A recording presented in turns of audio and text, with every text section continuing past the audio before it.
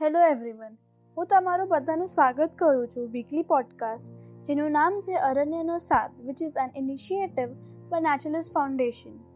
આ પોડકાસ્ટ દ્વારા અમે તમને થોડા નજદીક લઈ જશું સાયન્ટિફિક રિસર્ચ, વન્ય પ્રાણીઓના સંરક્ષણની વાતો તેમજ સરકારે બનાવેલી એન્વાયરમેન્ટલ રિલેટેડ પોલિસીઝથી. હું છું નિયતિ સેવક અને મારી સાથે છે હું છું ચિત્તલ પટેલ. તો આજે એપિસોડ 2માં આ પોડકાસ્ટમાં અમે અપડેટ આપીશું એટલાઇન પ્રોજેક્ટ વિશે, જે અમે અમારા પહેલા પોડકાસ્ટમાં ઘણા ઊંડાણથી ડિસ્કસ કરેલો. જો તમે તે ન સાંભળ્યો હોય તો તમને બધાને સાંભળવા વિનંતી કરું છું. ત્યારબાદ વાત કરીશું કોલસાના ખાણકામ વિશે, જે હાલમાં થઈ રહ્યું છે વેસ્ટર્ન ઘાટ તેમજ આસામમાં આવેલ એક જગ્યા જે છે દેહિંગ પટકાઈ. ત્યારબાદ જઈશું કેરલા તરફ, જ્યાં હન્ટ થઈ રહ્યું છે મેન ઈટર્સ દ્વારા, તે વિશે ચર્ચા કરીશું. ત્યારબાદ આ વખતે ખૂબ જ ઇન્ટરેસ્ટિંગ ટોપિક છે, તે છે અલ્ગલ બ્લૂમ, જે તલાવે વેટલેન્ડમાં થઈ રહ્યું છે અને કઈ રીતે બધા ફરી એકવાર ટકાઉ એટલે કે સસ્ટેનેબલ ડેવલપમેન્ટ અપનાવી રહ્યા છે. અંતમાં કઈ રીતે ચાઇના પગલાં ભરી રહ્યું છે વાઇલ્ડ લાઈફ એટલે કે પશુ પક્ષીઓના ટ્રેડિંગને નાબૂદ કરવા. So without any further adieu, let's get started. આજે વર્ચ્યુઅલ દુનિયા છે, એમાં આ કોવિડ-19 ક્રાઇસિસે લોકોને આખા દુનિયામાં રિયલાઇઝ કરાવડાવ્યું છે કે બહુ બધા કોન્સિક્વન્સીસ છે એન્વાયરમેન્ટલ ડિગ્રેડેશન અને મિસમેનેજમેન્ટ. એ લોકોએ માણસોને રિયલાઇઝ કરાવડાવ્યું છે કે આપણે હજી રેડી નથી આ જે પણ કોન્સિક્વન્સીસ થશે એન્વાયરમેન્ટલ ડિગ્રેડેશનને એને ડીલ કરવા માટે. અને જ્યારે આ સમય છે કે લોકોએ અન્ડરસ્ટેન્ડ કરવું જોઈએ અને આ વેકઅપ કોલ છે ગવર્મેન્ટ માટે, ત્યારે આ આપણું જે ગવર્મેન્ટ છે એ આ જે કોલ છે એને ઇગ્નોર કરે છે અને એ લોકો એટલા બધા કોન્ટ્રોવર્શિયલ પ્રોજેક્ટ્સ છે જેના લીધે એન્વાયરમેન્ટને બહુ બધું હાર્મ થઈ શકે છે, એ બધાને અપ્રૂવ કરી દીધા છે. જે ઇટાલિયન હાઇડ્રો ઇલેક્ટ્રિક પ્રોજેક્ટ છે એના માટે ધ ફોરેસ્ટ એડવાઇઝરી કમિટીએ હા પણ નથી પાડી અને રિજેક્ટ પણ નથી કર્યો પ્રપોઝલ. પણ આજે છે એને union ministry of power, NTCA અને એન્વાયરમેન્ટ મિનિસ્ટ્રીઝ વાઇલ્ડ લાઈફ ડિવિઝનને સોંપી દીધું છે, એટલે એ લોકોનું ભાર થોડું ઓછું થઈ જાય. આપણે લાસ્ટ પોડકાસ્ટમાં તમને કીધું હતું કે દિબાંગ વેલી જે છે ત્યાં બહુ બધા વાઘ મળે છે એટલે ત્યાં બહુ બધા વાઘ છે અને વાઘ જે છે એ આખા જે પ્રે પ્રેડેટર ઓલામાં છે એમાંથી હાઈએસ્ટ પ્રેડેટર્સમાં કહેવામાં આવે છે. તો હવે આના લીધે લોકો જે છે એ NTCAને હવે બ્લેમ ન કહી શકીએ, પણ એ લોકોને ક્વેશ્ચન કરવા માંડ્યા છે કે તમે અગર એ લોકોએ આ પ્રોજેક્ટ હા પાડી તો એ લોકો કેવી રીતે હા પાડી શકે, કેમ કે અહીંયા ટાઈગર્સ ને બધું રહે છે, કેમ કે વાઘના નંબર હવે ખાલી થાઉઝન્ડ્સમાં જ છે અને અગર વાઘ જતો રહેશે તો આખું જે ઇકોસિસ્ટમ છે એ આખું કોલેપ્સ થઈ જશે. આ જે NTCA છે એનું મેઇન કામ છે અપ્રૂવ કરવું ટાઈગર કન્ઝર્વેશન પ્લાન, જે સ્ટેટ ગવર્મેન્ટે પ્રિપેર કર્યું હોય, અને એક્સેસ કરવું વિભિન્ન સસ્ટેનેબલ ઇકોલોજી પાર્ટ્સને અને ઇકોલોજીકલી જે અનસસ્ટેનેબલ છે લેન્ડ યુઝ, જેમ કે ખોદકામ, ઇન્ડસ્ટ્રીઝ અને એ બધા પ્રોજેક્ટ્સ, એને અલાવ ન કરવું. તો આજે અત્યારનું સ્ટડી છે EIAનું, એ આ સંબંધે સંપૂર્ણ તરે અપર્યાપ્ત છે. What is EIA? આ છે શું એક્ઝેક્ટલી EIA? EIA છે એન્વાયરમેન્ટ ઇમ્પેક્ટ એસેસમેન્ટ, જે એક ફોર્મલ પ્રોસેસ છે જેનાથી આ જે પર્યાવરણના પર ડેવલપમેન્ટ પ્રોજેક્ટના લીધે શું કોન્સિક્વન્સીસ થઈ શકે છે એ સ્ટડી કરે છે. એ જે છે એ આ જે પ્રોજેક્ટ્સ થાય એનું ઇમ્પેક્ટ એન્વાયરમેન્ટ પર શું થઈ શકે છે, પ્રોજેક્ટ ચાલુ થાય એની પહેલાં એક્સેસ કરે છે, અને અગર આ પ્રોજેક્ટ કરવું હોય આગળ તો એમાં શું સ્ટેપ્સ લેવા જોઈએ સો દેટ સૌથી ઓછું હાર્મ થાય નેચર એન્વાયરમેન્ટને એ જોઈ છે, અને એવા સ્ટેપ્સ આપે છે કે આ કરશું, તમારે આ કરવું જોઈએ સો દેટ એટલું એનું ઇમ્પેક્ટ ઓછું રહે એન્વાયરમેન્ટ પર. આજે EIA નોટિફિકેશન છે 2006નું. 2006નું એ યુઝ થાય છે ક્લિયરન્સ આપવા માટે વેરિયસ પ્રોજેક્ટ્સ, જેમ કે dams, highways, mine, thermal power plants ને એ બધું. પણ ministry of environment, forest and climate change એક નવું પ્રપોઝલ ડ્રાફ્ટ કર્યું છે EIA નોટિફિકેશન 2020 માર્ચ 12 જે અત્યારે 2006નું જે નોટિફિકેશન છે એને રિપ્લેસ કરશે. પણ આ જે નવું નોટિફિકેશન છે એના લીધે જે ભારતનું એન્વાયરમેન્ટલ પ્રોટેક્શન અને રેગ્યુલેશન પોલિસી છે એ એવી રીતે થ્રેટન થશે જેના કોન્સિક્વન્સીસ એટલા ખરાબ હશે ઇકોલોજી પર, જેના લીધે ત્યાં જે લોકો પણ રહે છે જ્યાં પ્રોજેક્ટ થશે એ લોકો પણ બહુ ઇફેક્ટ થઈ શકે. તમને અગર એક્ઝામ્પલ આપું તો હમણાં જે વિઝાગ ગેસ લીક થયું હતું એના ડોક્યુમેન્ટ્સ જે સબમિટ થયા હતા એનાથી ખબર પડી છે કે આજે LG પોલિમરનું પ્લાન્ટ હતું એ ત્યાં without any valid environmental clearance operate થતું હતું. તો જે ઓથોરિટીઝ છે એ લોકોને હજી એ વસ્તુનું રિયલાઇઝેશન નથી થયું કે 1984માં જે ભોપાલ ગેસ ટ્રેજેડી થઈ એમાં કેટલા લોકો મર્યા હતા. એવી રીતે જ અહીંયા પણ લોકો મર્યા છે. તો આજે વિઝાગ ગેસ લીક થયું એ એક રિમાઇન્ડર છે આ બધા ઓથોરિટીઝ માટે કે આ જે EIA નોટિફિકેશન છે એ કેટલું ઇમ્પોર્ટન્ટ છે. અને આ ફર્સ્ટ કેસ નથી જેમ આવું થયું છે. કેરલામાં પણ જે ફ્લડ્સ આવ્યા હતા એ construction, urbanisation, changes in land use pattern ને એ બધાના લીધે આવ્યા હતા, જેને લીધે એન્વાયરમેન્ટ પર એટલો ભાર આવી ગયો હતો કે એ લોકો આ ફ્લડ્સ રોકી નહોતા શક્યા, પ્લાન્ટ્સ ને બધું. અને આ ફ્લડ્સ પછી એ સ્ટેટ બહુ બધા વસ્તુઓ ફેસ કરી રહ્યા જેમ કે ક્લાઇમેટ ચેન્જ, પોપ્યુલેશન પ્રેશર અને અનસાયન્ટિફિક લેન્ડ યુઝ. અને આરેમાં પણ EIA છે એને આખું ઇકોલોજી કવર કરવું જોઈએ, પણ MMRCએ એ ખાલી ઝાડ, હવા, પાણી, માટી અને અવાજ પર જ સીમિત કરી દીધું છે. અને એ લોકોએ ઇગ્નોર કર્યું છે અહીંયાનું જે બહુ રિચ બાયોડાયવર્સિટી છે જાનવરોનું એને આરે ફોરેસ્ટમાં. અગર આપણે આરે ફોરેસ્ટ લૂઝ કરી દઈએ તો એનું ઇફેક્ટ અહીંયા ટેમ્પરેચરમાં અને વરસાદમાં પણ પડશે સિટી પર. આરે જે છે એ મીઠી રિવરનું નેચરલ ફ્લડ પ્લેન છે. તો કન્સ્ટ્રક્શન અને ઝાડને બધા કાપવાના લીધે પરમનન્ટલી ડિસ્ટ્રોય થશે આ એરિયા. અને આ જે બફર ઝોન છે જેના વજહથી ફ્લડ્સનું એટલું ઇફેક્ટ નથી થતું એ આખું નષ્ટ થઈ જશે, જેના લીધે નેક્સ્ટ વરસાદ જ્યારે બહુ વધારે વરસાદ પડશે ત્યારે બહુ મોટા ફ્લડ્સ આવી શકે છે. આ તો બસ થોડા જ એક્ઝામ્પલ છે. EIA છે એ એક ડેવલપમેન્ટ માટેનું ટૂલ હતું જે મિનિમાઇઝ કરે છે જે નેગેટિવ ઇમ્પેક્ટ છે હ્યુમન એક્ટિવિટીઝનું એનું એન્વાયરમેન્ટ પર. પણ અહીંયા તો કંઈ બીજું જ થાય છે કે આ જે EIA છે એના લીધે એન્વાયરમેન્ટ અને માણસો બંનેને પ્રોબ્લેમ થાય છે. જે જૂનું EIA હતું એના તો કોન્સિક્વન્સીસ હતા જ, પણ આ જે નવું EIA છે એ વધારે ડાયલ્યુટેડ છે. આ નવા છે એમાં પહેલું એ છે કે એ અપ્રૂવ કરી શકે છે પ્રોજેક્ટ્સ જે એન્વાયરમેન્ટલ ક્લિયરન્સ જે લોકોએ અચીવ નથી કર્યું. અને એનો મતલબ એ છે કે અગર કોઈ પ્રોજેક્ટ ચાલુ થઈ ગયું છે એન્વાયરમેન્ટલ ક્લિયરન્સ વગર તો પણ એને અપ્રૂવ કરી શકે છે. જે સેન્ટ્રલ ગવર્મેન્ટ છે એ લોકો પાસે છે ધ રાઇટ ટુ ચૂઝ કે કયું પ્રોજેક્ટ સારું છે અને સ્ટ્રેટેજિકલી બહુ વધારે ઇમ્પોર્ટન્ટ છે. બટ એના લીધે જે એન્વાયરમેન્ટ છે એને બહુ બધા પ્રોબ્લેમ્સ થઈ શકે છે જ્યાં આ જે પાવર છે એ બહુ મિસયુઝ થઈ શકે. અને ત્રીજું એ છે કે આ જે ન્યૂ નોટિફિકેશન છે એ લોકોએ જે પોતાનો જે રિપોર્ટ હોય એ વર્ષમાં એક વખત આપવું પડે, પણ જે જૂનું હતું એમાં એવરી 6 મહિના એ લોકોએ આપવાનું હતું. તો આ જે પીરિયડ એક્સટેન્ડ કરી નાખ્યો છે 6 મહિનાથી 1 વર્ષ સુધીમાં એક વખત, એના લીધે એવું થઈ શકે કે જે હાર્મ થઈ રહ્યું છે એ એટલું લેટ ખબર પડે કે આપણે એને ચેન્જ જ ન કરી શકાય. અને ઓથોરિટીઝ કંઈ કરી જ ન શકે કેમ કે એવું ઇમ્પેક્ટ થઈ ગયું છે જે બહુ લેટ ખબર પડે છે. જે મીટિંગ એજન્ડાઝ હોય જે એન્વાયરમેન્ટ મિનિસ્ટ્રીના વેબસાઇટ પર પોસ્ટ કર્યા છે એના હિસાબથી એક 191 પ્રોજેક્ટ્સને ક્લિયર કરવાના ને ક્લિયરન્સ આપવાના ચાન્સ ને કન્સિડરેશન કર્યું છે. EIA નોટિફિકેશન 2006ની અંદર જે 10 EAC છે જે ઇવેલ્યુએટ કરે પ્રોજેક્ટ્સ અને ક્લિયરન્સ ગ્રાન્ટ કરે એ લોકો મેક્સિમમ પ્રોજેક્ટ્સ કન્સિડર કરવાના છે ક્લિયરન્સ માટે. અને આ બધું વિડીયો કોન્ફરન્સના મીટિંગ શું થાય છે અને એ ખબર પડી છે કે એક મીટિંગ ખાલી 2 કલાકના હોય છે. તો ધ EAC છે એ લોકોએ ખાલી 10 મિનિટ આપી છે એક પ્રોજેક્ટ માટે અને 47 પ્રોજેક્ટ્સને મતલબ કે ઇવેલ્યુએટ કર્યા છે.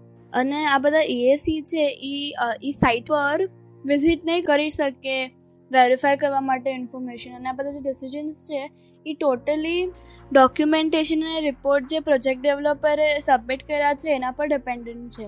એનો મતલબ એ છે કે EAC પાસે પણ એટલા પરફેક્ટ ઇનફ ડોક્યુમેન્ટેશન નહીં હોય. નોર્મલી જે પ્રોજેક્ટ્સ હોય એ લોકો માટે સ્પેસિફિક ક્રાઇટેરિયા હોય કે આ બધા ડોક્યુમેન્ટ્સ હોવા જોઈએ અને પછી સાઇટ વિઝિટ પછી ઓલું થાય. પણ અત્યારે સાઇટ વિઝિટ ન થઈ શકે તેના વજહથી ઠીકથી સેફ્ટી મેજર્સ ને એ બધું પણ રેકમેન્ડ નથી કરાવી શકાતું, કેમ કે હવે EAC પાસે ખાલી થોડી સોફ્ટ કોપીઝ છે, જેમ કે 1-2 PPT, એક ઓનલાઈન મેપ ફાઇલ જેમાં ખાલી જે પ્રોજેક્ટ છે એના બાઉન્ડ્રીઝ હોય છે. પણ જે વાઇલ્ડલાઇફ પ્રોટેક્શન એક્ટ છે 1972નું એ ઓનલાઈન જે મીટિંગ્સ થાય છે એ વિડીયો પર અલાઉ નથી કરતું. તો એક વાત ક્લિયર છે કે ગવર્મેન્ટ છે એ થોડું ટ્રાય કરેલું છે કે ઇન્ડસ્ટ્રી માટે ઇઝી થાય એન્વાયરમેન્ટ અકાઉન્ટેબિલિટીને અવોઇડ કરવું. એવું નથી કે અમે EIAની અગેન્સ્ટ છે, પણ અમને એક મોર સ્ટ્રોંગ જોઈએ છે જેના અને બેટર ઓર્ગેનાઇઝેશન જોઈએ છે EIA માટે. અમને આ પ્રોસેસ વીક નથી કરવું. તમને એ ખબર પડી તમે થોડું એ રિયલાઇઝ થયું હશે કે અત્યારનું જે EIA છે 2003નું એ તો ખરાબ છે, પણ એની સાથે આજે EIA 2020નું છે એ વધારે થોડા ખરાબ છે અને વધારે ખરાબ ઇમ્પેક્ટ લાવી શકે છે એન્વાયરમેન્ટ પર, જેમાં આપણને જ પછી એન્ડિંગમાં ઇશ્યુઝ થશે. તો આપણે એઝ અ રિસ્પોન્સિબલ સિટીઝન આ વસ્તુ પર થોડું ધ્યાન આપવું જોઈએ અને આપણે થોડું વિચારવું જોઈએ આ સંબંધિત. તો હવે વાત કરીશું કોલ માઇનિંગ વિશે, એટલે કે કોલસાના ખાણકામ વિશે, જે હાલમાં થઈ રહ્યું છે વેસ્ટર્ન ઘાટ એટલે કે પશ્ચિમ ઘાટ તરફ, અને ત્યાં આવેલા ESZ ઝોન એટલે કે ઇકો સેન્સિટિવ ઝોન્સ છે ત્યાં. તો 2018માં વાતાવરણ અને વનીકરણ મંત્રાલયે સ્પષ્ટપણે કહ્યું હતું કે વેસ્ટર્ન ઘાટમાં કોઈ જ ખાણકામ પ્રવૃત્તિ થવા નહીં દે અને તેને રેડ કેટેગરીના ઉદ્યોગો જેવા કે petrochemicals, oil refineries, smelting, steel plant તેના પર પ્રતિબંધ મૂકવામાં આવ્યો અને માત્ર હાઇડ્રો પાવર ઉત્પાદનની મંજૂરી ત્યાં આપેલી હતી. પરંતુ 13 મે 2020ના રોજ આ રાજ્યને કેન્દ્રને વિનંતી કરી કે ખાણકામ અને ઇન્ડસ્ટ્રીના ઉદ્યોગ જે થઈ રહ્યા છે તેની પ્રવૃત્તિઓને મંજૂરી આપવામાં આવે અને પશ્ચિમ ઘાટમાં ESZ ઝોન જે છે તે તરીકે સૂચિત વિસ્તારમાં 15% વિસ્તારને બાકાત રાખવો, ફક્ત 15% વિસ્તારને બાકાત રાખવો. અને આ દરખાસ્ત કેન્દ્રીય પર્યાવરણ મંત્રાલયને કરવામાં આવી હતી. ત્યારબાદ કસ્તુરી રંગાના રિપોર્ટ મુજબ 60% આ જે પશ્ચિમ ઘાટ છે તે મનુષ્ય દ્વારા વર્ચસ્વ કરવામાં આવ્યો છે, તેમજ 40% લેન્ડસ્કેપ છે અને તે 40%માંથી 37% એટલે કે 37% it is rich in biological diversity. એટલે તમે વિચારી શકો કે ફક્ત ને ફક્ત 3% એવી જે જગ્યા છે જે બેરલ લેન્ડ છે, જે ખાલી છે, જ્યાં કંઈ જ પ્રવૃત્તિ થઈ નથી રહી. હવે કોંકણમાં આવેલ ડોડા માર્ગનો સમાવેશ ESA જે ઝોન છે ઇકો સેન્સિટિવ ઝોન ત્યાં કરવામાં આવ્યો હતો, જ્યારે બોમ્બે હાઈકોર્ટ 2013માં એવું કહ્યું કે સાવંતવાડીમાં ડોડા માર્ગ જે આવેલ છે તેને ESZ ઝોનમાં જાહેર કરવા જોઈએ. પરંતુ જે કોંકણમાં આવેલ આ જે માર્ગ છે તેને હજી સુધી ESZ ઝોનમાં સમાવેશ કરવામાં નથી આવ્યો. એટલે તમે વિચારી શકો કે જે ઇકો સેન્સિટિવ ઝોન છે હાઈકોર્ટે પૂરી પરવાનગી આપી દીધી કે તેને કમ્પ્લીટલી એ જે એરિયા છે એને કમ્પ્લીટલી ઇકો સેન્સિટિવ ઝોન તરીકે જાહેર કરવામાં આવે, પરંતુ હજી સુધી એ જે એરિયા છે એ જે ઝોન છે તેને ESZ ઝોનમાં સમાવેશ કરવામાં આવ્યો નથી. હવે વાત કરીએ તો મહારાષ્ટ્રની, તો આ જે વેસ્ટર્ન ઘાટ છે એ પૂરો કવર થાય છે મહારાષ્ટ્ર તેમજ કેરલામાં. સંપૂર્ણ રીતે મહારાષ્ટ્ર અને Kerala is covered by western ghat, તેમજ કર્ણાટકનો 50% ભાગ એટલે કે 50% સમાવેશ આ વેસ્ટર્ન ઘાટમાં થાય છે. તમે વિચારો કે જો આ જગ્યા વેસ્ટર્ન ઘાટમાં સમાવેશ થાય છે કે કેટલી સુંદર હશે અને બાયોલોજિકલી કેટલી રિચ હશે, ત્યાં કેટલી વિવિધ પ્રકારના વૃક્ષો તેમજ પ્રાણીઓ જોવા મળતા હશે. હવે વેસ્ટર્ન ઘાટ એ સૌથી જૂના પર્વતોની હારમાળામાં આવેલ એક પર્વતોની હારમાળા છે અને લોકો એવું કહે છે કે આ જે પર્વતની હારમાળા છે, આ જે પશ્ચિમ ઘાટ છે, વેસ્ટર્ન ઘાટ છે, તે હિમાલય કરતાં પણ ખૂબ જ જૂનો છે. એટલે કે 150 મિલિયન યર્સ અગો આ જે હિમાલયન પર્વતની હારમાળા છે એ બની, એના પહેલાં આ વેસ્ટર્ન ઘાટની હારમાળા બની હતી. હવે ઇમેજિન કરો કે કેટલું ડિફોરેસ્ટેશન થઈ રહ્યું છે હાલના સમયમાં, અને ઘણીવાર લોકોને અરજી કર્યા છતાંય અરજી કરે છે લોકો કે અહીંયા ડિફોરેસ્ટેશન ન કરો, અહીંયા ખાણકામ ન કરો, છતાંય આપણે સ્પષ્ટપણે જોઈ શકીએ છીએ કે લોકો આ પ્રવૃત્તિમાં વધારો કરી રહ્યા છે. અને આમાં ક્લિયરલી આપણે જોઈ શકીએ કે સરકાર સાથ આપી રહ્યા છે આ કંપનીઓને અને ઉદ્યોગોને, તેને મદદ કરી રહ્યા છે. હવે ઘણા વર્ષોથી આ ગેરકાયદેસર રીતે આ વિસ્તારોમાં ખાણકામ થઈ રહ્યું છે. વેસ્ટર્ન ઘાટ એ ફક્ત ભારતનું જ નહીં પરંતુ યુનેસ્કો દ્વારા વર્લ્ડ હેરિટેજ સાઇટ તેને ડિક્લેર કરવામાં આવ્યું છે. એટલે કે ફક્ત ભારતનું જ નહીં પરંતુ આખા દેશ માટે આ ગર્વની વાત છે કે વેસ્ટર્ન ઘાટ જે છે તે ખૂબ જ રિચ છે બાયોડાયવર્સિટીથી તેમજ ત્યાંના કુદરતી દ્રશ્યોથી. ઘણી એવી કંપનીઝ છે જે વિધાઉટ એની એન્વાયરમેન્ટલ ક્લિયરન્સ આવી ઇલીગલ એક્ટિવિટીઝ કરી રહી છે અને ત્યાં જે કોલસાની ખાણ છે તેનું ખાણકામનું કામ કરી રહી છે. તો હવે સૌથી મોટી સમસ્યા એ છે કે આ કઈ રીતે થઈ રહ્યું છે. તો કોલસાની સપ્લાય વિપુલ પ્રમાણમાં થઈ રહી છે, ખૂબ જ મોટા પ્રમાણમાં થઈ રહી છે અને વૈશ્વિક અનામત 1 ટ્રિલિયન ટન હોવાનો અંદાજ છે. એટલે એવો અંદાજો લગાવવામાં આવે છે કે 1 ટ્રિલિયન ટન હવે આપણી પાસે કોલસો વધ્યો છે. તો તેનો વપરાશ આપણે 200 વર્ષ સુધી કરી શકીએ છીએ ટુ જનરેટ ધ એનર્જી. આ એનર્જી જનરેટ કરવા માટે કરી શકીએ છીએ. હવે તેનો પુરવઠો, કોલસાનો પુરવઠો ફક્ત 200 વર્ષ થઈ શકે તેટલો જ છે. જો આ પુરવઠાનો પ્રોપરલી વપરાશ કરવામાં નહીં આવે, તમે જો આડેધડ તેનો વપરાશ કરશો તો આ કોલસાનું જે પ્રમાણ છે તે ઓછું થઈ જશે અને ખૂબ જ ઓછા સમયમાં આ કોલસો ખતમ થઈ જશે. પછી કોલસાનું જે પણ એનર્જી આપણે બનાવી રહ્યા હતા, જે પણ કન્ટિન્યુઅસ એનર્જી આપણને મળી રહી હતી, વિદ્યુત એનર્જી મળી રહી હતી, તેનું શું? તો સૌથી મોટો પ્રશ્ન એ ઊભો થાય છે કે જ્યારે કોલસાનો પુરવઠો પૂરો થઈ જશે પછી આપણે શું કરશું? તો અહીંયા આપણે સેલ્ફિશ નથી બનવાનું, પરંતુ ઘણા એવા વેઝ છે જેનો ઉપયોગ કરીને બાય યુઝિંગ ડિફરન્ટ મેથડ્સ આપણે કોલસાનું જે વપરાશ કરી રહ્યા છીએ તેને ઓછો કરી શકીએ. તો કોલસો જે છે તે એક બળતણ છે અને તેનો સમાજને સતત શક્તિની સંભાવના પૂરી પાડે છે. પરંતુ જો આ આપણે નવીનીકરણ એટલે કે રિન્યુએબલ એનર્જીને જોડીને સતત એનર્જી ઉત્પન્ન જે થઈ રહી છે તેને ઉત્પન્ન કરવા માટે કોલસાનો ઉપયોગ ન કરવામાં આવે તો ઘણી એવી ટેકનિક્સ છે જેને યુઝ કરીને આપણે કન્ટિન્યુઅસ રિન્યુએબલ એનર્જી બનાવી શકીએ છીએ. તો કોલસાના વિવિધ સ્વરૂપો આપણે ફેરવી શકીએ છીએ, એટલે કે તેને ડિફરન્ટ ફોર્મ્સમાં આપણે યુઝ કરીએ છીએ. જો તેનું પ્રવાહી કરવામાં આવે તો તેને એઝ અ લિક્વિડ પણ આપણે વાપરીએ છીએ, તેમજ એને ગેસમાં રૂપાંતર કરીને એઝ અ ફ્યુઅલ આપણે વાપરીએ છીએ. તેમજ જે કાર્બન કેપ્ચર તેમજ સ્ટોરેજ ટેકનોલોજી દ્વારા CO2નું એમિશન થઈ રહ્યું છે તે પણ આપણે ઓછું કરવાની જરૂર છે. હવે આ વાતાવરણમાં CO2નું પ્રમાણ ખૂબ જ વધે છે due to maximum use of coal. તો કોલસામાં CO2નું એમિશન વધારે થાય છે, એટલે કે CO2 એટલે કે કાર્બન ડાયોક્સાઇડ જે છે તેનું વધારે પ્રમાણમાં ઉત્પન્ન થાય છે. તેમજ ગ્રીનહાઉસ ગેસ છે જે છે મીથેન, તેનું પ્રમાણ પણ ખૂબ જ વધારે હોય છે. તો જેને લીધે આપણું જે એન્વાયરમેન્ટ છે, આપણું જે પર્યાવરણ છે તેને ખૂબ જ હાનિ પહોંચે. કોલસામાંથી જે પણ ગેસીસ રિલીઝ થાય છે એટલે કે કાર્બન ડાયોક્સાઇડ તેમજ મીથેન જે લોકો બ્રીથ કરે છે અને તેના કારણે લોકોને બ્રીધિંગ પ્રોબ્લેમ થાય છે, બિકોઝ આ મીથેન અને કાર્બન ડાયોક્સાઇડ જે રિલીઝ થાય છે તે હાર્મફુલ ગેસીસ છે.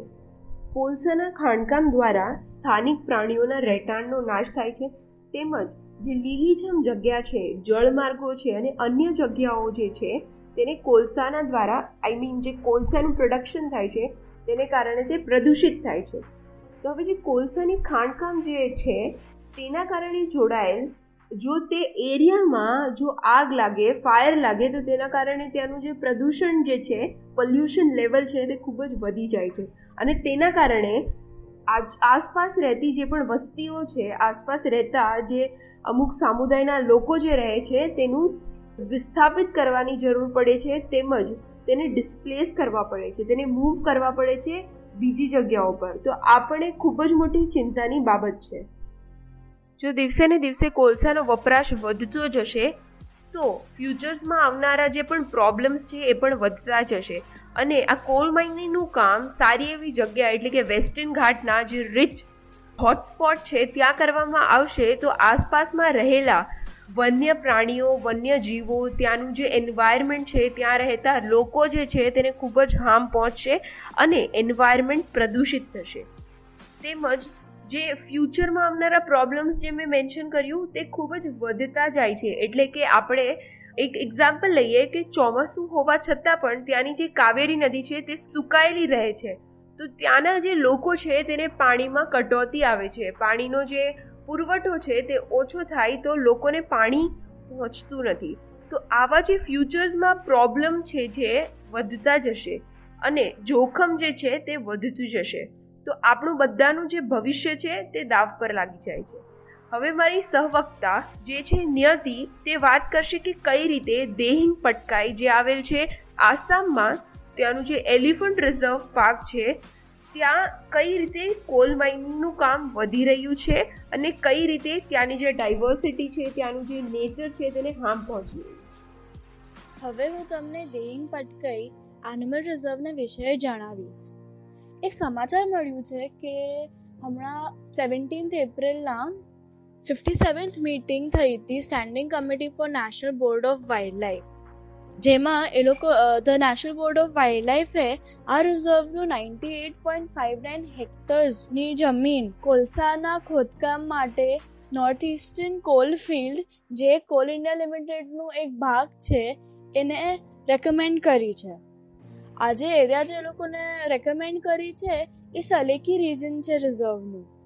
ખોદકામ પહેલાં જે સ્ટડી થાય એ એરિયાનો એના રિપોર્ટથી ખબર પડી કે આ એરિયામાં ઓલરેડી 57.02 હેક્ટર્સ ઓફ ફોરેસ્ટ ને આ કંપનીએ કોલસાના ખોદકામ માટે યુઝ કરી નાખી છે અને બાકીની જે 41.39 હેક્ટર્સ એરિયા બાકી છે એ એક એવો એરિયા છે એનું ઇકોસિસ્ટમ બહુ ફ્રજાઇલ છે અને એ જે છે એ બહુ સ્ટીપ એરિયા છે.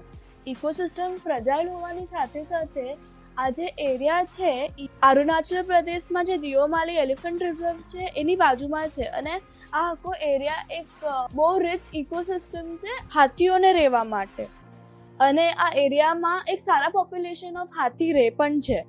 તો જેમણે સ્ટડી કરી છે એવું કીધું છે કે અગર અહીંયા માઇનિંગ કરવું હોય વધારે તો બહુ સાચવીને કરવું પડશે જેનાથી આ ઇકોસિસ્ટમ અને અહીંયાના પ્રાણીઓને કંઈ પ્રોબ્લેમ ન થવો જોઈએ. ચલો આપણે થોડી વાત કરીએ કે આના ફાયદા અને ગેરફાયદા શું છે નહીં પણ શું હોઈ શકે છે. આપણે પહેલાં ફાયદાઓ જોઈએ. આ જે કોલસાનું માઇનિંગ છે એ કરવું બહુ સસ્તું પડે છે. બીજું કોલસો બહુ વધારે અમાઉન્ટમાં ભારતમાં મળે છે.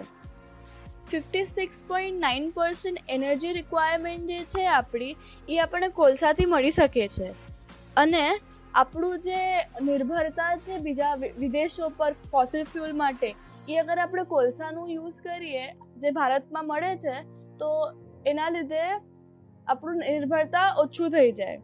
આ થયા ફાયદા. હવે આપણે જોઈએ કે ગેરફાયદા શું છે આના. આ જે ટાઈપ ઓફ માઇનિંગ છે એ એક ઓપન કાસ્ટ માઇનિંગ છે. એક જે આખું ખોદી નાખે એના પછી માઇનિંગ કરે એના લીધે બહુ પ્રોબ્લેમ્સ થઈ શકે, એના લીધે બહુ એરિયા યુઝ થઈ જાય. પછી આ જે એરિયા આપણે પહેલાં કીધું કે આ જે એરિયા ચૂઝ કર્યો છે એનો ઇકોસિસ્ટમ બહુ ફ્રજાઇલ છે અને ઓલરેડી બીજા ઇન્ડસ્ટ્રીઝ છે જેમ કે oil refinery and grass drilling, એના લીધે આ એરિયા પહેલાંથી જ થ્રેટેન્ડ છે અને ઓપન કાસ્ટ માઇનિંગના લીધે પોલ્યુશન પણ સખત થઈ શકે છે.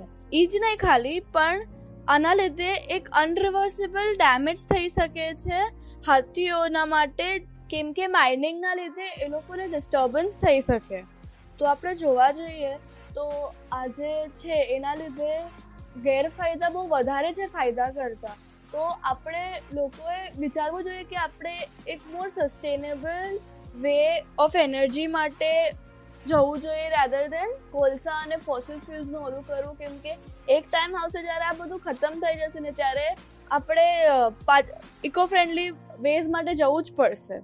અને હજી એક વસ્તુ જાણવામાં આવી છે કે આજે કંપનીએ 57.02 હેક્ટર્સ પહેલાંથી ખોદકામ કરેલું હતું, જેમાં એ લોકોએ કોઈ પણ ક્લિયરન્સ વગર ઇલીગલી કાઇન્ડ ઓફ કરેલું છે, જેના માટે ગવર્મેન્ટે એ લોકોને 43.25 કરોડ રૂપિયા ફાઇન ભરવા માટે પણ આપ્યા છે. અને જ્યાં સુધી એ લોકો આ ફાઇન નહીં ભરે અને એક સ્પેસિફિક નોર્મ્સ છે એ લોકોને ફોલો નહીં કરે ત્યાં સુધી એ લોકોને બીજું કામ કરવા તો નહીં મળે.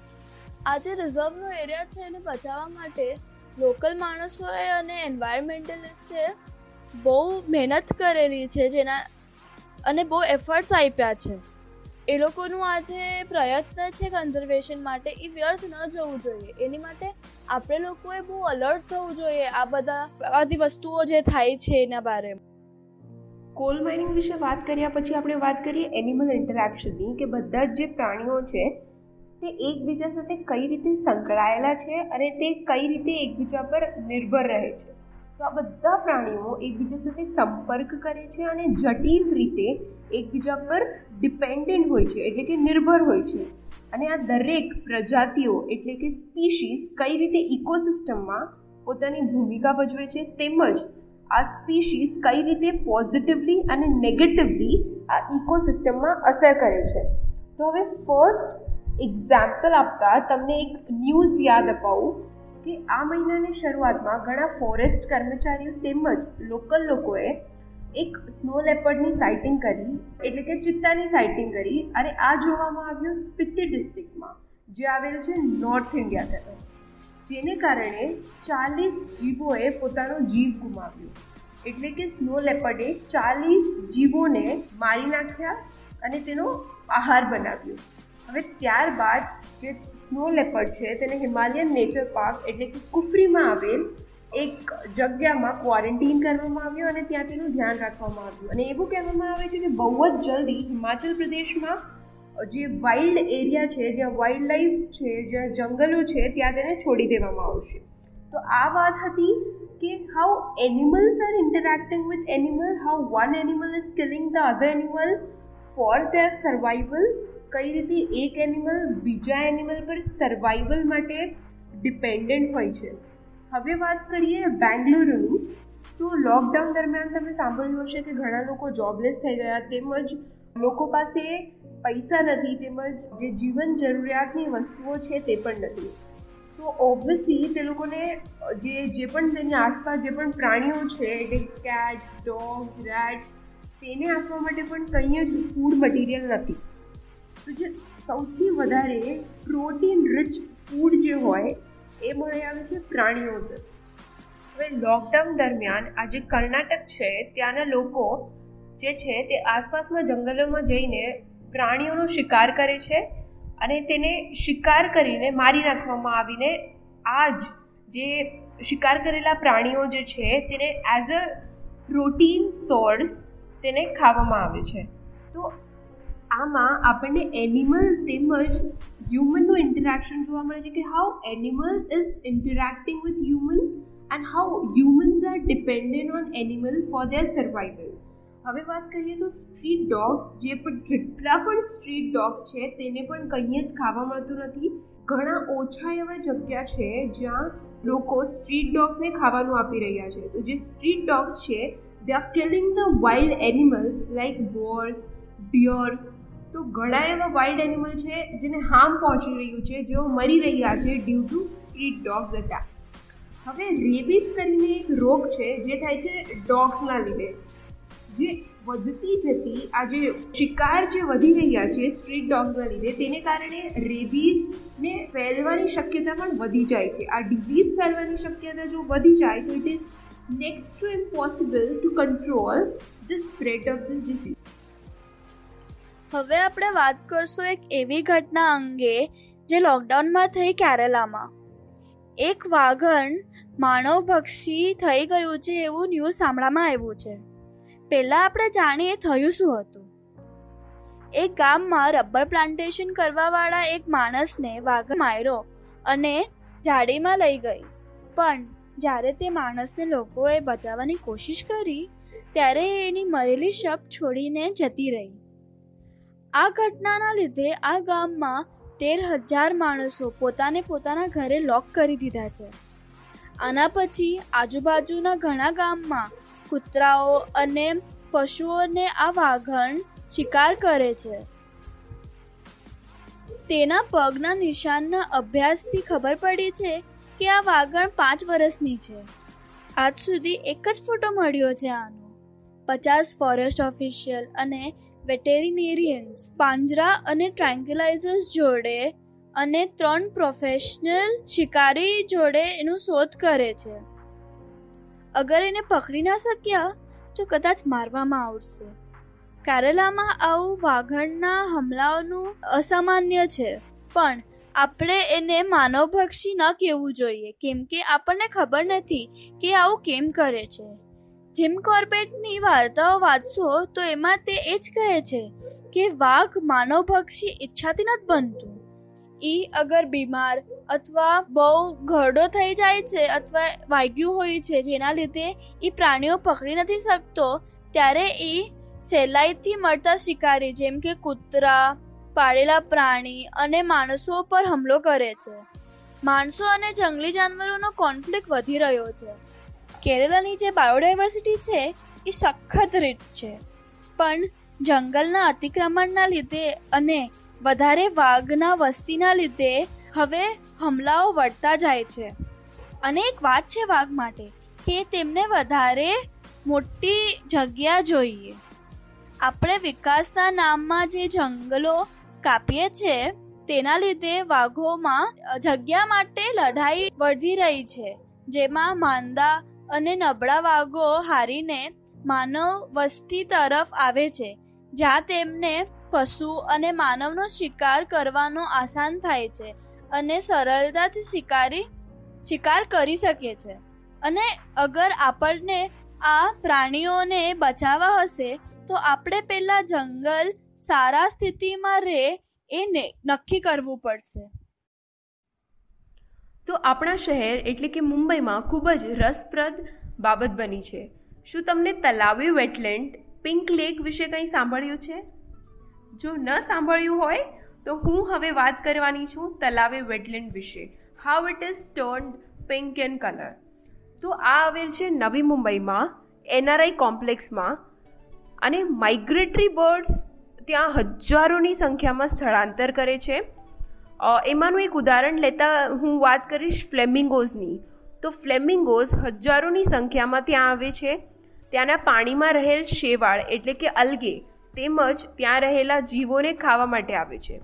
તાજેતરમાં એક સ્થળ ગુલાબી બની ગયું છે, એટલે કે પિંક કલરનું બની ગયું છે. ત્યાંનું જે લેક છે it is turn pink in colour. તો BNHS Bombay natural history society આપણા શહેરની ખૂબ જ પ્રસિદ્ધ રિસર્ચ સંસ્થા છે. તે આ જે પિંક કલર થયો છે તેની પાછળનું કારણ શોધી રહી છે, તો તેનું રિસર્ચ ચાલુ છે. તો આ જે ગુલાબી લેક્સ છે, ગુલાબી તળાવો છે, તે ખૂબ જ પ્રસિદ્ધ છે આખા વર્લ્ડમાં, પૂરા વર્લ્ડમાં ઇટ ઇઝ વેરી ફેમસ. તો જે ઓસ્ટ્રેલિયાનું લેક હિલર છે તે ખૂબ જ પ્રસિદ્ધ છે ત્યાંના બબલગમ પિંક કલરના પાણી માટે. જે પાણીને બહાર કાઢવામાં આવે તો પણ તેનો રંગ ગુમાવતું નથી, તેનો જે રંગ છે તે જળવાઈ રહે છે. તેનું કારણ એ છે કે ત્યાંના જે બેક્ટેરિયાસ છે તેમજ લાલ રંગનો શેવાળ એટલે કે રેડ અલ્ગે જે ખૂબ જ માઇક્રોસ્કોપિક છે અને તેમાં રહેલી જુદી જુદી પ્રજાતિ, તેને લીધે આ જે લેક છે it is pink in colour. તો જ્યારે આ પાણીમાં વધારે પ્રમાણમાં ખારાશ એટલે કે સેલિનિટી વધે ત્યારે આ રેડ એલ્ગેનું પ્રમાણ વધી જાય છે. એટલે કે જેમ પાણી ખારું બની જાય તેમજ આ જે રેડ એલ્ગેનો ગ્રોથ છે તે પણ વધી જાય છે. તેમજ આ જે તલાવે લેક છે ત્યાં ઉનાળાના સમય દરમિયાન જે ઇવેપોરેશનનો રેટ છે તે વધી જાય છે. તેને લીધે જે પાણી જે છે તેમાં ખારાશનું પ્રમાણ એટલે કે સેલિનિટીનું પ્રમાણ વધી જતાં આ જે રેડ એલ્ગેનો ગ્રોથ છે તે વધારે થવાનું અનુમાન લગાડવામાં આવે છે. એટલે we don't know the exact reason behind this pink colour, but એવું અનુમાન લગાવવામાં આવે છે કે આ જે પિંક કલર બન્યો છે it is because of red algae. તો આ જે ફ્લેમિંગોસ છે તે ગુજરાતમાં પ્રજનન એટલે કે બ્રીડિંગ કરે છે અને ત્યારબાદ તેઓ મહારાષ્ટ્ર તરફ સ્થળાંતર કરે છે. અને આ જે ફ્લેમિંગોઝના ફેદર જે છે તે પિંક કલરના તમે જોયા હશે. તો જે પિંક કલર છે it is due to red algae, because જે ફ્લેમિંગોઝ છે તેઓ ફીડ કરે છે રેડ એલ્ગે પર. એટલે આ જે રેડ એલ્ગેનો કલર જે છે એના લીધે ફ્લેમિંગોઝના જે ફેદર છે તે પિંક કલરના બની જાય છે.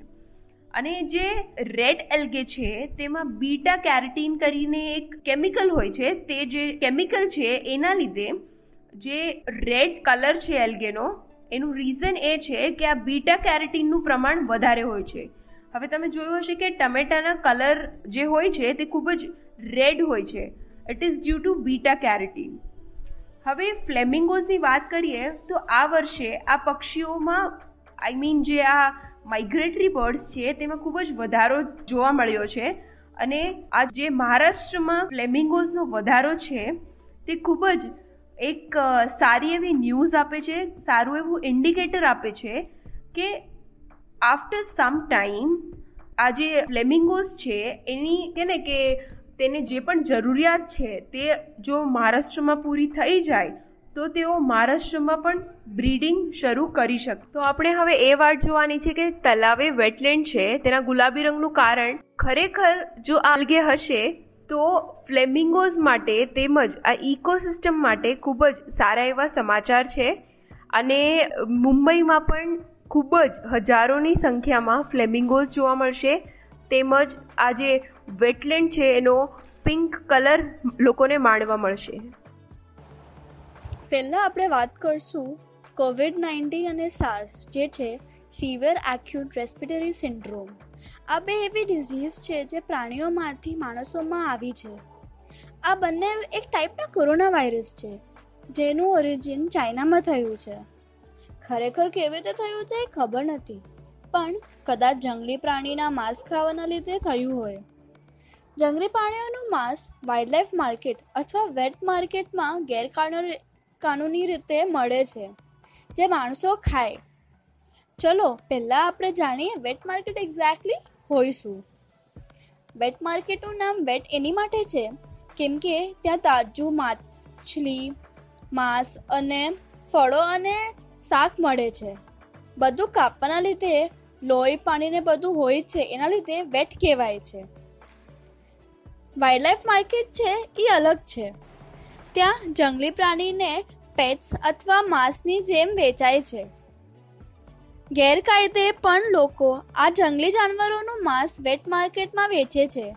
વાઇલ્ડલાઇફ માર્કેટમાં જે મળે એ લીગલ હોય છે, પણ લીગલ વસ્તુઓની સાથે એ લોકો ઇલીગલી પણ વેચે છે. આ જે વાઇલ્ડલાઇફ ટ્રેડ થાય એ મોસ્ટલી દવાઓને બધું બનાવવા માટે થાય અને જમવાની જેમ ખાવાની જેમ એની કિંમત વધી રહી છે કેમ કે એ એક સ્ટેટસ સિમ્બોલ બની ગયું છે.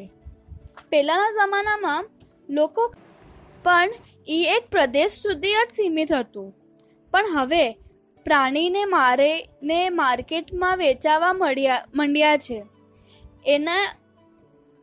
અને એક વાત છે કે આ બધી જગ્યાઓમાં હેલ્થ કોડ નથી હોતો. મરેલા પશુ પક્ષીના મળમૂત્ર બધું ત્યાં જ પડ્યું હોય છે. આજે છે એ એક પ્રોફિટનો ધંધો છે. અહીંયા લોકો પ્રોફિટ જોઈએ છે, માણસનો સ્વાસ્થ્ય નહીં. અને ઇલીગલી આ એટલું થાય છે કે આને તોડવું બહુ મુશ્કેલ છે. ચાઇના ગવર્મેન્ટે હમણાં આ બધું બંધ થાય એટલે સબસિડીઝ ઓફર કરી છે લોકો માટે જે આ ટ્રેડમાં છે. 24 ફેબ્રુઆરીના ચાઇનાએ જંગલી જાનવરના ખાવાના પર પ્રતિબંધ મૂક્યો છે. એનપીસીએ નિર્ણય લીધો છે કે શિકાર, વ્યાપાર, ટ્રાન્સપોર્ટ અને ખાવાનું જંગલી જાનવરોની ઉપર પ્રતિબંધ છે અને જે આ ટ્રેડમાં છે એને પૈસા મળશે. લાઇવસ્ટોક અથવા ફળ અને શાકને ઉગાડવા માટે. અને જે લોકો પાસે આ જાનવર છે એ લોકોને સ્પીશીઝ અને કેટલા છે એના હિસાબથી પૈસા મળશે. પણ આ પ્રતિબંધ ઠીક રીતે થવાના ચાન્સીસ ઓછા છે કેમ કે લોકલ લોકો પ્રોટેક્ટ કરે છે, વ્યાપારીઓ આ કાયદો તોડે છે અને હોટેલ વ્યવસાયમાં ના ધંધામાં અને લો એન્ફોર્સમેન્ટ બહુ કાચું હોવાના લીધે. પણ એક છે, આ પ્લાનમાં જંગલી જાનવર જેના ઉપયોગ ફર, પારંપરિક દવા અને મનોરંજન માટે થાય છે એ નથી. આ એક નિર્ણય લેવાનો સમય છે. આપણે એક માણસ તરીકે સમજવું જોઈએ કે આપણે બધા જાનવરો અને નિસર્ગ જોડે રહેવાનું છે. આપણે પૃથ્વીના માલિક નથી કે કંઈ પણ કરી શકે. આપણે બસ નાના ભાગ છીએ. હવે સમય છે હજી બધા દેશોએ આ જે જાનવરોનું શિકાર અને ઇલીગલ વેપાર ચાલુ છે એ બંધ કરવા માટે. આ બધું બંધ કરવા માટે બધા દેશોએ પ્રયત્ન કરવું જોઈએ. આ જે ઉપર મુજબનો સંદેશો છે એ સમાજને આપવો જોઈએ. આપણી ભારતના પૌરાણિક ગ્રંથ યજુર્વેદમાં લખ્યું છે, અગન્યા યજમાનસ્ય પશુને પાહી. એટલે ઓ માનવ, પ્રાણી અગન્ય છે એટલે જેને મારવા ન જોઈએ. આપણે એની રક્ષણ કરવી જોઈએ. આશા રાખું છું કે આ પોડકાસ્ટ તમને ગમ્યું હશે. આવી રીતે અમે દર અઠવાડિયે પોસ્ટ કરતા રહીશું. Do like, share and subscribe. આગળના નોટિફિકેશન માટે કૃપયા અમને ફોલો કરશો. આશા રાખું છું કે તમે તમારો સપોર્ટ દેખાડશો પેટ્રીઓન પર અમારા યંગ ટીમનો જે આ પોડકાસ્ટ બનાવે છે. તમારો ખૂબ જ આભાર અને આપણે ફરીથી મળશું.